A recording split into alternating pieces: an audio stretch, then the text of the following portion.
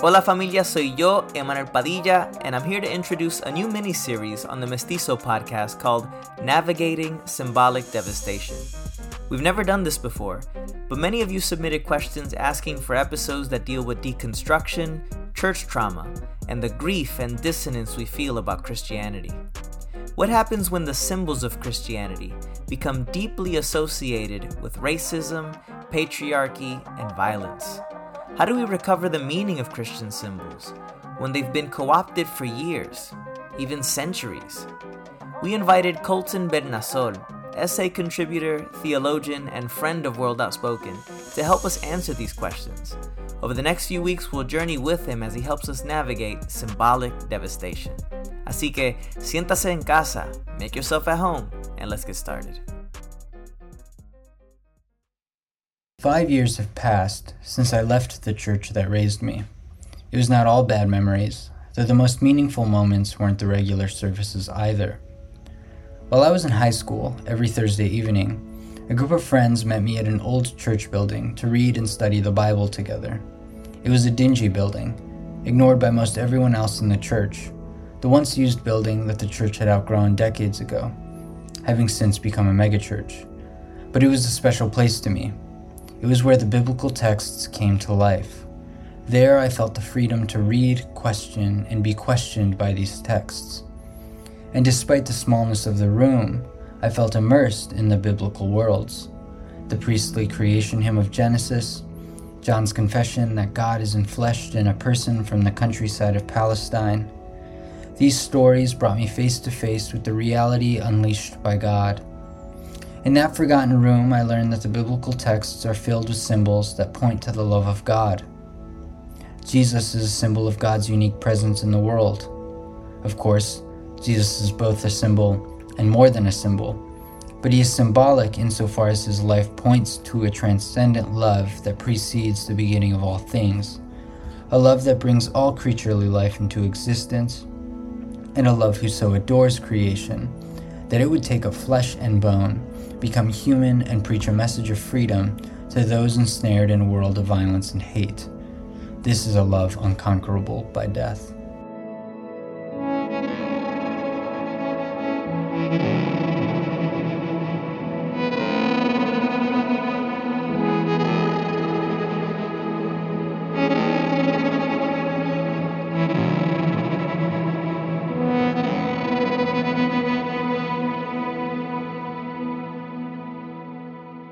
Symbols invite interpretation of the world.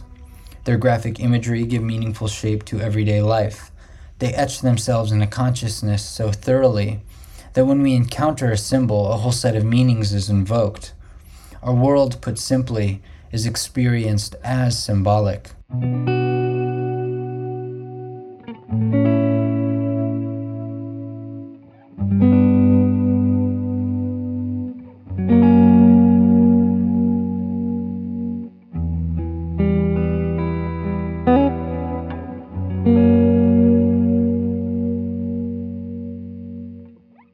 But the meaning of symbols can be redirected, their truly liberating significance lost.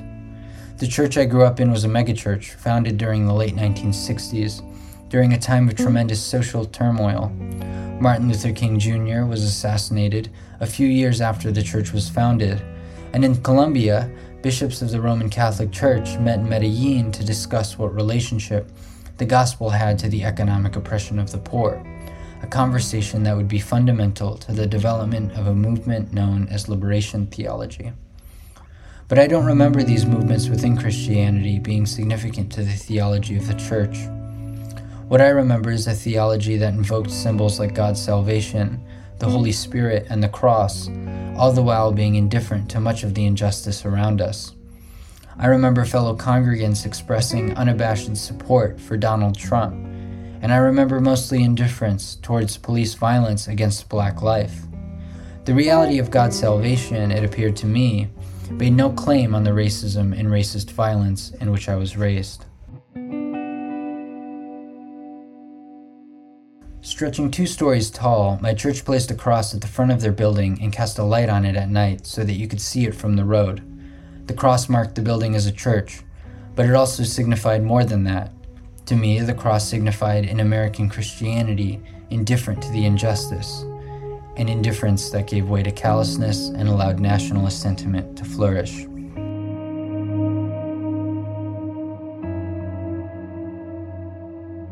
Today, what many see when they encounter Christian symbols, especially of Jesus and the cross, is an indifferent and unjust Christianity.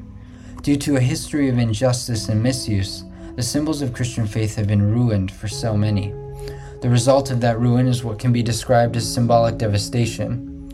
In the experience of symbolic devastation, we can lose sight of a symbol's liberating meaning, and the symbol itself becomes silent. There is a temptation to abandon the symbol altogether. The reason for symbolic devastation of Christian symbols arises from the fact that these symbols have a long cemented history of misuse.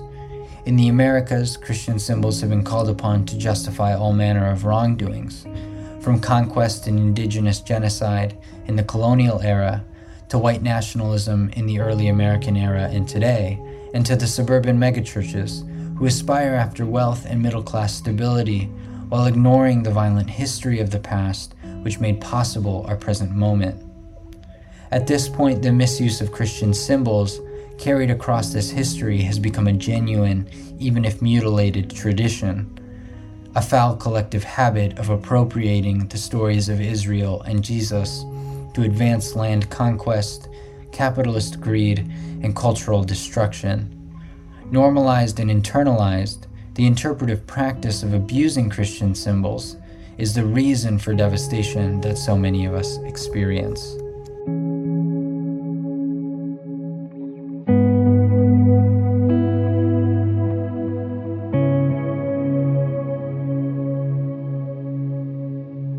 One consequence of symbolic devastation has been more public conversation around the need to deconstruct the Christian faith. Christian leaders and intellectuals have both lauded and critiqued the usefulness of deconstruction. Ultimately, however, I see the call for theological deconstruction as an outcome of symbolic devastation. The question is not whether one should deconstruct the symbols of Christian faith, but how to recover and encounter with the liberating meaning of Christian symbols after symbolic devastation has left us with nothing but silence. To put it another way, deconstruction is an option, symbolic devastation is not. We do not choose to be devastated, rather we undergo it. Deconstruction is the necessary step afterward, where we try to understand why and how symbols are used to give religious credence to the unjust world we continue to build. So far, I've described what appears to be a rather linear process. Symbols at first are not devastated and then become devastated. But perhaps it is better to think of the process as occurring differently, depending on our relationship to the symbol. For some, the devastation is all one knows. The symbol does nothing but signify and justify the violence in which we all live, move, and have our being. This is the case for intellectuals such as Frantz Fanon, who claims that the church represents nothing more but the ways of the colonizer. And we could read Karl Marx in this way too, who argues that religion is nothing other than an ideological justification behind the unequal social order that the bourgeoisie have built. Illuminating as these two figures are, they are resigned to religion's liberating possibilities. Others stagger back and forth, carrying within them a dimming hope that struggles against what appears to be a history of the symbol's signification of violence. Here we are not resigned, but we understand those who have resigned. The struggle is navigating the murkiness of a symbol that simultaneously points toward love and toward violence. Stagger one way, we can recover the symbol. Stagger another way, and the liberating meaning of that symbol is lost.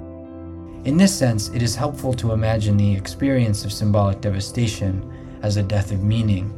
One grieves a loss. The symbol becomes a linguistic corpse. It is silent, and terrifying though this experience is, for those for whom the symbol died, there is also no going back. Devastation stretches outward from the symbol and takes hold of the person. They wonder if the symbol will ever be meaningful to them again, If it is to mean something, the previous interpretation is no longer sufficient. The experience of symbolic devastation finds its expression in Mary, who, as the Gospel of John tells us, approached Jesus' tomb at dawn just a few days after his crucifixion. Jesus was her beloved teacher, and more than that, he represented the arrival of God's reign in her world. To see the crucifixion of Jesus, then, was to witness the literal and actual death of the enfleshed symbol of God's love. Having witnessed the brutality of the Roman Empire, as it exerted its full power to expose the fragile humanity of Jesus, Mary saw her hopes and dreams come to an end. Who for her was a symbol of new life, she now believed to be a silent corpse. I imagine her weeping in the dark just before daybreak. Many of us find ourselves in similar kinds of graveyards. What were once powerfully evocative symbols are now silent. They lie before us like corpses. They no longer speak. We tremble and weep before the possibility that there might never be a return to the fullness, a return to the reservoir of meaning that these symbols point to and that we base our lives upon. Can these symbols mean something new? Can they speak to us again? I believe they can. My name is Colton Bernasol, a friend and essay contributor for World Outspoken. I am a follower of Jesus, somebody who believes that Jesus' teachings, way of life, crucifixion, and resurrection reveal the presence of God in our world. But I've also experienced symbolic devastation and have felt the loss of the liberating meaning of Christian symbols. Over the next few weeks, we'll be exploring the theme of symbolic devastation. How do symbols get devastated in the first place? What does it feel like to experience the death of meaning of the symbols that we cherish and the symbols that frame our world?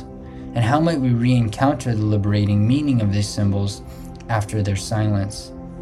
To answer these questions, we will need to journey with three theologians who wrote and reflected in contexts that are both similar to and different from my own. But before doing that, we need to go back to 1492, in the first moments when European explorers and colonizers arrived on the shores of the Caribbean and made their ways to the Americas. For it is there that we consider one symbol in particular, the cross, so that we might trace the origins of the devastation we experience today. Why does symbolic devastation occur? How might we name its causes? And what does it look like to interpret Christian symbols otherwise, so that their liberating meaning might be rediscovered and re-encountered? Join me every 2 weeks as we work through these questions together. Find these episodes on the Mestizo podcast feed, or read the transcripts on the World Outspoken website. Though the silence of symbolic devastation is real, we can trust in the story of Mary, who, facing the silence, heard her teacher's voice even after death. Let us move forward, knowing that the God of justice, Israel's God, the one revealed in Jesus, is the God who speaks even after devastation. Blessings until next time.